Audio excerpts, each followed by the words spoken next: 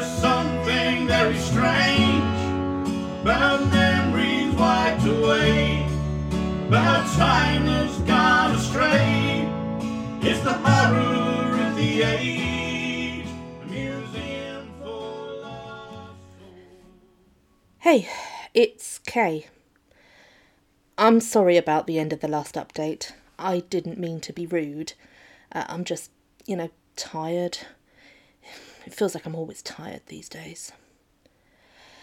I haven't been able to look into too much this week as I've been busy with work and, life in general.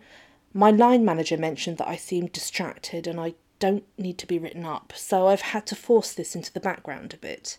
The last thing I need is to lose my job over all of this. Although, if it is real, it does make me question why I feel that way. If everything we think of as fact is just some random construction or some kind of hallucination, then maybe I shouldn't be quite so worried. And on that note, I'm sorry if you've written in to ask me something and I haven't replied yet. Like I said, I'm trying to maintain some semblance of normality in my everyday life, but it's getting harder the more I look into this. Some people out there have accused me of being deliberately confusing and rambling, and while I'm not disagreeing with you, here is your weekly reminder that I'm discovering this stuff as I go. I'm recording when I can, adding new stuff as I discover it. Please remember, this isn't a story. I don't know how this will end. I'm not going to find things out in a nice, neat order, and so it's potentially going to get very confusing. I try my best, but I am way out of my depth here. Due to this, if you're listening for the first time, please make sure you go back and listen to the previous instalments.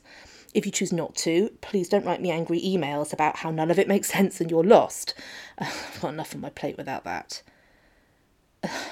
Look, okay, I'm sorry. Again, I don't mean to be short with anyone, and I hope you can understand this. That I knew I discovered something different, something strange. I just had no appreciation of how different it would end up being, and given I only found this stuff out a few weeks ago, it feels overwhelming. I won't lie, I have thought about stopping this, putting the podcast, burying the lot of it, forgetting that I found it. It would make my life a lot easier. But then again, living in ignorance always is. My mum always did say that my endless need for answers would get me into trouble one day, although I think she thought I might end up backchatting a police officer or something, equally mundane, not finding evidence of something that questions our entire knowledge of our existence and the very nature of what we think of as reality. And on that vein, what have I found out this week? Well, Mr. Aliens is back. He says I shouldn't dismiss him so easily and that it's hypocritical of me to ask all of you to go along with all of this and then tell him aliens aren't real. And you know what? He is absolutely right. So I am sorry, Mr. Aliens, and I mean that. It is indeed profoundly hypocritical of me to imply your ideas have less weight than my own. I'm still not personally convinced, but, that's okay. If you find evidence that reticulans are controlling reality and using that to influence human evolution for reasons, then please pass it along to me. It'll undoubtedly make just as much sense as the rest of this nonsense that I've been looking into recently, and the more the merrier, I suppose. Because of the stuff I mentioned earlier and the simple fact that there is so much here, I've decided that narrowing these things down into themes is probably the best way forward. I was already kind of doing that anyway, not deliberately, that's obviously just how my brain works, and so we've already looked into the sound in general and impossible disappearances and whatever the hell I was trying to say about the nature of time and the joyful mindfuck that is the Mandela effect. So this week I decided I was going to focus on water. I've said it before, but it hasn't escaped my notice that in a lot of the letters and reports, water is mentioned in some capacity or another.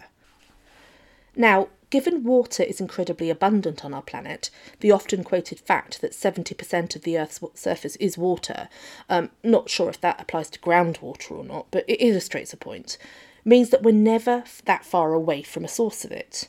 Even in the middle of the desert, geographically speaking, there is a water source nearby, be it in the ocean or deep underground. I mean, not that it helps when you're stuck in the middle of the Sahara, but, the point still stands. We are also mainly made up of water.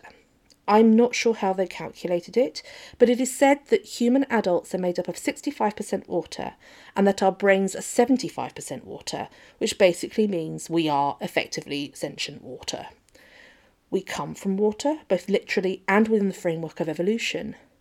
Amniotic fluid surrounds us as we grow in our mother's womb, and if we go back far enough, we can trace our vertebrate lineage right back to the lobe-finned fishes that ventured up out of the ocean and onto the land.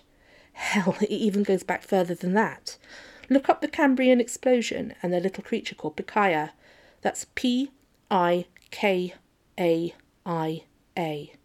I mean, it's not really relevant, but it is interesting. The thing is, we carry water in our blood, in our very DNA.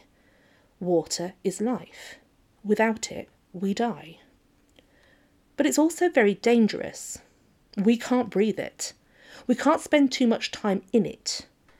As a kid, I was always a little bit scared of drowning, and even now my nightmares are filled with visions of huge tidal waves bearing down on us while we stand hopelessly on the shore, waiting for it to crash over us and wipe us from the face of the planet.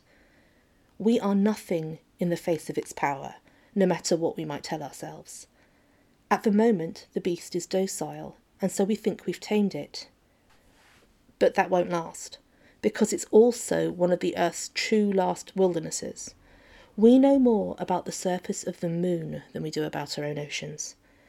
More people have been into space than have dared to go down into the Mariana Trench. It's an environment so hostile to humans it may as well be in outer space.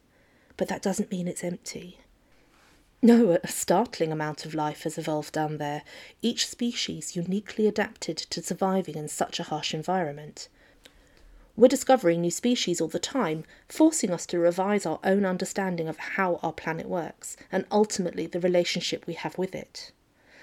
I think one of the saddest things I've ever read is how scientists have discovered plastic pollution within the Mariana Trench, a place so alien and unknown to us, a place that only a small handful of people, including, rather bizarrely, James Cameron, yes, that James Cameron, he of Aliens and Avatar fame, have ever been down there.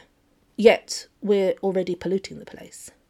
How many unknown species are having their environments poisoned by our selfishness? Do they ever look up and wonder where it's all coming from? Spin yarns about powerful beings that seem hell-bent on destroying them? I know it sounds stupid. As far as I am aware, fish don't have gods, but it does raise some troubling questions. If we can affect an environment we literally cannot survive in, or even really visit other than through the use of remote control technology, one so far away from our own both physically and metaphorically, what's to say that there isn't something else out there doing the same to us? Just as those fish are inconsequential to us in our lives, are we as equally insignificant to something else? What if the sound itself was the equivalent of a cosmic crisp packet? Maybe it wasn't targeted. Maybe it was a byproduct of something so much bigger than ourselves, enacted by something that doesn't even realise we're here. Or it does, and it simply doesn't care. It's like that Russian novel, The Roadside Picnic.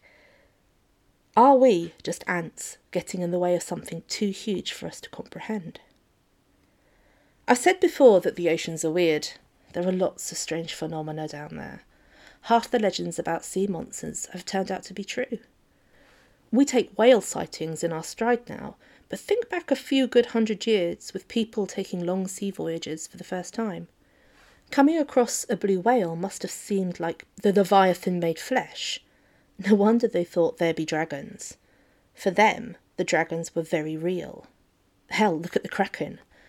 The giant squid Archaeoteuthis, treated as a myth for so long, when in fact it is a very real denizen of the sea. The first recorded mention of it was by Aristotle, but it wasn't until the 1850s that people started to treat them less like sea monsters and more like actual animals. That's hundreds of years for that particular myth to ferment. The first actual specimens that were found were always dead, washed up on the beaches of Newfoundland and New Zealand, or extracted from the stomachs of sperm whales. This basically confirmed their existence, but didn't dispel their mystery. The decomposed state of their remains meant that they were kind of relegated to this weird twilight zone of supposition, where they were both very real, but also like strange oceanic ghosts, Schrodinger's cephalopod, inhabiting a place where they were both fact and myth. And no one knew their actual state until the box was finally opened and they were physically observed in their own environment. Do you know how long it took us to get actual, concrete evidence that giant squid were actually living in our oceans? 2001. I know, right? That was the first time one of them was actually caught on camera. And even then, it was a juvenile. It took another year before an adult was captured on camera off the coast of Japan. And those were only still pictures. It took until 2006 before one was captured on film. And then it took until 2019 before they managed to film another one. 2019! I mean, that's like yesterday. These creatures can grow up to 43 feet in length. That's 13 metres. And we can't find them with any kind of regularity. We basically know nothing about them apart from the simple fact that they exist. These enormous creatures swim undetected in our oceans at depths we struggle to reach even with our best technology. Which only begs one question. What else is down there? It's not like draining a pond to see what lives in it. We gaze up towards the stars, wondering what life is out there, if any, when in reality, maybe we're looking the wrong way. What might live in our oceans down in those deep places where we just can't go?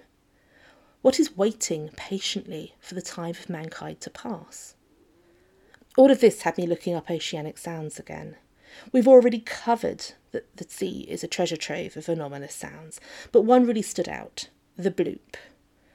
I didn't mention it last time because it's been linked to ice carving off the coast of Antarctica, and there's a pretty good chance you might have heard of it. In fact, a couple of people have mentioned it in their emails, which is why I went back to it.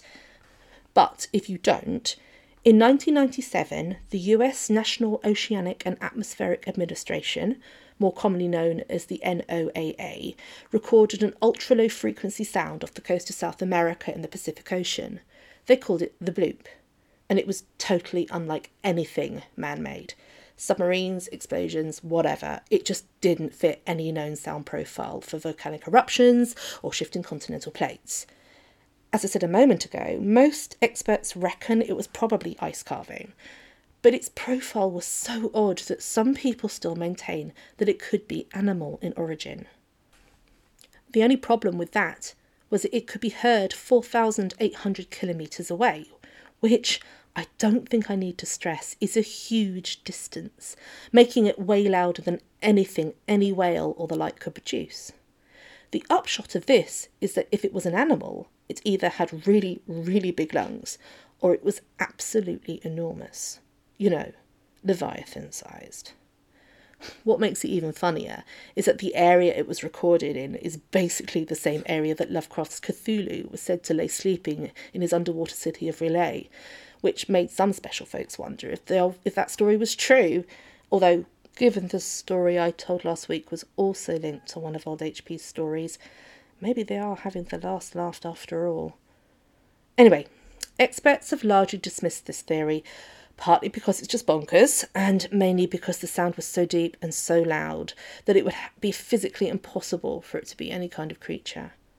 It would have to have been the power of whatever times larger than the largest giant squid if it was.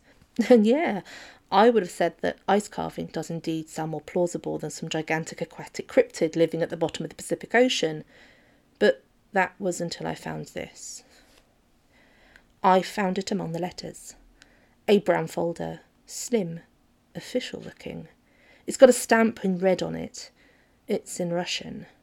It didn't take me all that long to work out that it says top secret. I've been weighing up the pros and cons with regards to this document. Whoever kept all of this stuff, or collected it, or, whatever, I don't think they were supposed to have this. And it makes me wonder what else is hidden there in those piles of papers. I've tried to go through them methodically, but just when I think I might have, I don't know, not worked it out because I'm nowhere near anything even vaguely resembling that, but maybe sort of organised what I found, something like this turns up. Inside the folder is an official-looking document. I can't read Cyrillic, which really shouldn't come as a surprise given past admissions of my woeful knowledge of other languages. Thank you, British education system. But it looks like a report. There's another top-secret stamp over it, and another stamp I can't translate, but I'm guessing it might be something along the lines of classified. Bits of it are blacked out. At first I wasn't quite sure what to do with it, but lucky for me, someone has included a far less official-looking translation. In fact, it looks like they copied it onto a page of slightly yellowed A4 notebook. I'm guessing they were looking to do something with this information, but never managed it. Or they forgot when the rest of us did. Or they were made to forget, if you know what I mean.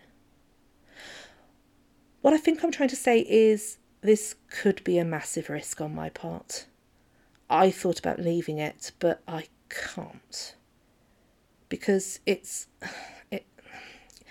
I don't know what it is, but it feels important. It feeds into the narrative in a way I can't quite pinpoint yet. This document is over 30 years old, and usually, at least in the UK, declassification occurs around 25 years unless there's a good reason not to. But at the same time, it's not British, so I don't know how relevant that is. This was written in the dying days of the Soviet Union, so who knows? All I'll say is that, as you know, I usually post once a week and I try to respond to messages as quickly as I can. If it gets to a month and you still haven't heard from me, maybe call the police, okay? I mean, I would hope my family might raise the alarm before that, even if it was just to wonder who the hell was going to cook them dinner tonight. But, okay, yeah, I'm being dramatic. Why would anyone care, right? It's all nonsense. So, this isn't a record of a disappearance. No one vanished. It might have been classified solely from a Cold War perspective rather than it having anything to do with the event, but I'll let you be the judge of that. It's dated the 2nd of March 1988, which means this report was taken a couple of days after the event occurred. Basically involves the crew of a nuclear submarine, like I said, Cold War shit, doing manoeuvres or whatever just off the coast of Newfoundland. It hasn't escaped my notice that there were a lot of washed-up giant squid corpses in that very region in the mid to late 19th century, but even I think that's probably just a happy coincidence rather than anything sinister. Or at least I hope that is the case, because if it isn't, then, yeah, what the fuck is going on, right? So, to the report. There's this crew, and as far as I can tell, what they're doing is routine. There's nothing about battle stations or silent running or anything, or if there is, the person who translated it left that bit out as irrelevant. Now, I know what you're all thinking. Kay, how can you trust this translation? To which I say you're right, but maybe you'll understand why I think there's a good chance it's authentic after you've heard what's in it. Mainly because I don't see what anyone would gain from forging this, or for making a deliberate mistranslation. It doesn't have anything to do with war or politics, unless you count being off the coast of Newfoundland, which I wouldn't know because war stuff bores the tits off me, to the point where I almost ignored this, but, yeah, you'll see. The translation is rough, and the bits that have been redacted means it doesn't necessarily flow very well, so I apologise for that and any badly pronounced names. I promise I don't do it on purpose. So here we go.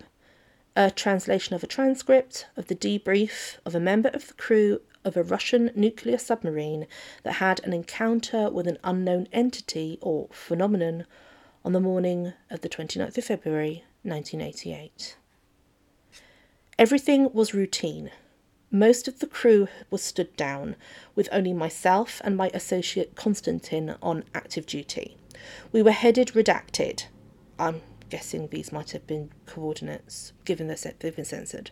Anyway, back to it. When a strange vibration overcame the boat. At this point, it was more of a sensation than anything else. Maybe a propeller had been caught on something. Not a regular occurrence, but also not completely unknown. But every instrument said they were clear, and besides, we were not losing speed. The sensation then picked up, shaking the room, so I said to Konstantin that we should check the sonar, even though we'd only done so moments before. We were tense. We weren't supposed to be engaging, just surveillance. Some more of it is then redacted, possibly because it either goes into detail about the actual mission or maybe reference to officers they wanted to keep away from this whole incident. It could be neither of those things, but that's not important. The next bit is: the vibration grew until it was so strong it felt as if the boat might shake apart. A strange fear overcame me. Had we been caught in something? Had our enemies constructed a new kind of sonic weapon that ensnared submarines, or maybe targeted the navigational instruments? It was known that redacted, and this is a huge block of black, so I'm guessing it talks about experimental weapons of their own, but nothing on this scale. Konstantin continued to monitor the sonar as men flooded the area. We weren't supposed to be engaging with anything, but everyone was scrambling to take up battle positions. We would not be caught napping. Redacted then joined us, asking for a report. We all glanced at one another, unsure of what to say. No one wished to be the one to admit that we had no idea. Then Konstantin gasped, and all eyes were on him. Redacted took over the screen. We were all expecting the worst, but rather than have orders barked at us, Redacted and Konstantin shared a single, almost frightened look. I was the nearest, and so managed to steal a look at the sonar myself. To this day, I can't explain what I saw. A huge, indeterminate shape rose up hundreds of feet in length. And then, as quickly as it appeared, it vanished. All through this, the vibration was building, making the boat groan around us. A few leaks sprung, which only fed into the air of barely controlled panic. A few of the men were on their knees, praying, beseeching for our salvation, or if not that, then a quick and painless death. The boat juddered as if it had hit an unseen reef, which was impossible, or would have been if it hadn't have been for what I'd seen on the sonar only moments before. Redacted barked orders, telling us to turn, but everything went black as all of our electronics failed. Now there was no unknown reef on the sonar. There was no huge mysterious object in our path. There was nothing. We were sailing blind. For all we knew, we could have been on a collision course with the seabed. All the while the vibrations continued to build until that noise around us rattled our teeth and forced us to our knees. Our hands clapped over our ears as if that might help block out the sound. It was as if a mouth to hell had been opened on the sea floor and the devil himself was screaming for release. Then the thudding sound started, deep booms that broke into the wail, as if something gargantuan was pounding at the boat's hull, trying to force its way inside. Metal began to squeal as more leaks sprung, and more than one man cried out in terror. I lay on the floor, unable to move, unable to think a coherent thought, simply trapped within that barrage of sound and waiting for what I thought was my inevitable death. And then, as quickly as it began, it stopped. Everyone lay on the deck as our instruments sprang back to life. The scene before me was one of nightmares. Men struggling to find their feet, blood streaming from their eyes and ears. More than one man was left deaf, and one was even blinded. Later, we found out that whatever had assaulted our submarine had affected the entire world, but then, in that moment, we had never felt more alone, or more aware of our own mortality as we sought the relative sanctuary of the surface. The trip back to Redacted was mercifully uneventful. There remains only two things to note. One is that none of the instruments in our boat recorded the phenomenon. It was as if it never happened, just a seamless stream of uninterrupted data, never once picking up any strange sounds, vibrations, or pressure changes. There was also no record of what I saw on the sonar before it failed. It's as if the sound and the thing out in the water, whatever it was, were only detectable by the crew. Something psychic rather than physical that could only affect minds and not the machines they controlled and relied on. The second was that the exterior of the Redacted was scratched and dented, as if we had hit some kind of outcrop of rock, or as if a huge hand had enveloped it and tried to rip it apart. I don't know which is more worrying. That we ran into a brand new, undiscovered reef or outcrop, which then vanished without a trace, or that some mysterious, gargantuan entity reached up from the sea floor and tried to drag us down into the depths. And that's it. Something massive and unknown in the sea. I've looked into the sea depths around Newfoundland and Labrador, and there are some pretty deep sections out there. The area would have had some ice around at that time of the year too, but even bearing this in mind, I don't think it was anything to do with icebergs or ice carving or whatever. I don't know why, I just get the impression they were deeper than that. Deep enough to avoid detection anyway. So what was it? Well, your guess is as good as mine, I suppose. Either way, it's pretty impossible. Quite frankly, I actually think the giant marine cryptid theory is more plausible, with a massive footnote of no, I don't think it was Cthulhu. But that has to be more believable than a deep water reef just appearing out of nowhere and then just vanishing again after nearly running them aground. Unless there was some kind of convergence of, I don't know, places or times or realities. It's always said that you can't be in two places at once, but look at the Philadelphia experiments. And yes, I know, bonkers lunacy only believed in by the tinfoil hats of this world, but isn't this in the same vein? Allegedly taking place in late October 1943, the Philadelphia experiment was an attempt at trying to turn a warship called the USS Eldridge. And no, the name does not escape my attention, because of course it was called that. I doubt a ship called the USS Sugar Plum would have been tied to such a conspiracy. But anyway, they were trying to turn the Eldridge invisible, which is wacky enough on its own, but there was allegedly some kind of disaster tied to it all. The details have been picked over in many, many other places, but the short version is that the Eldridge was seen elsewhere, mainly in Norfolk, Virginia. Not Norfolk, East Anglia, although that would have been hilarious if it had been. But yeah, it was seen in Virginia when it was in dock in Philadelphia, making some people wonder if it had actually been teleported somehow. Then there are the tales of men being fused into the hull, becoming one with the metal, which, it sounds horrific if true. But it is largely regarded as a big old pile of bollocks, with the US government denying any kind of experiment happening then, let alone one that allowed a massive destroyer to be seen in two places at once. And even with everything I'm looking into, I do think that the Philadelphia experiment was a load of gubbins, mainly because the whole tale just falls apart when you do even the most basic research. But does that mean that this kind of bilocation is impossible?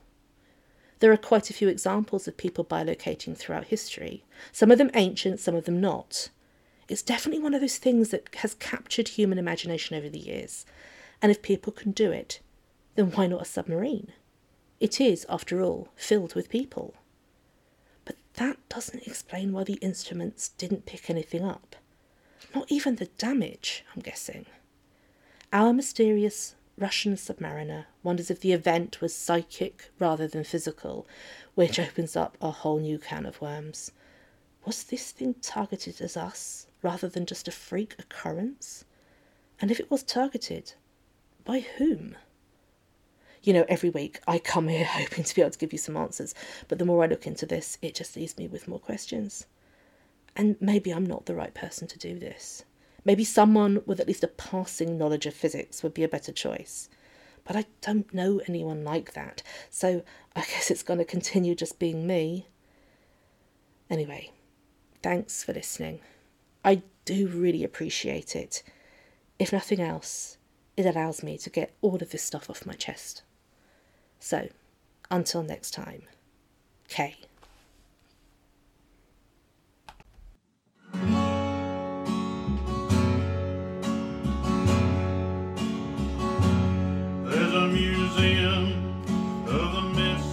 Museum of the Missing is written, performed and produced by Claire Waller. The title song, Museum of the Missing, was written by David Rozelle and is performed by David Rozelle and Claire Rozelle. It is used with permission. If you're enjoying the story, please rate, review and subscribe wherever you listen to podcasts. Contact details and social media links are in the show notes. If you wish, you may also buy the podcast a coffee at Museum of the Missing. Thank you for listening. About memories wiped away, about time that's gone astray. It's the horror of the age.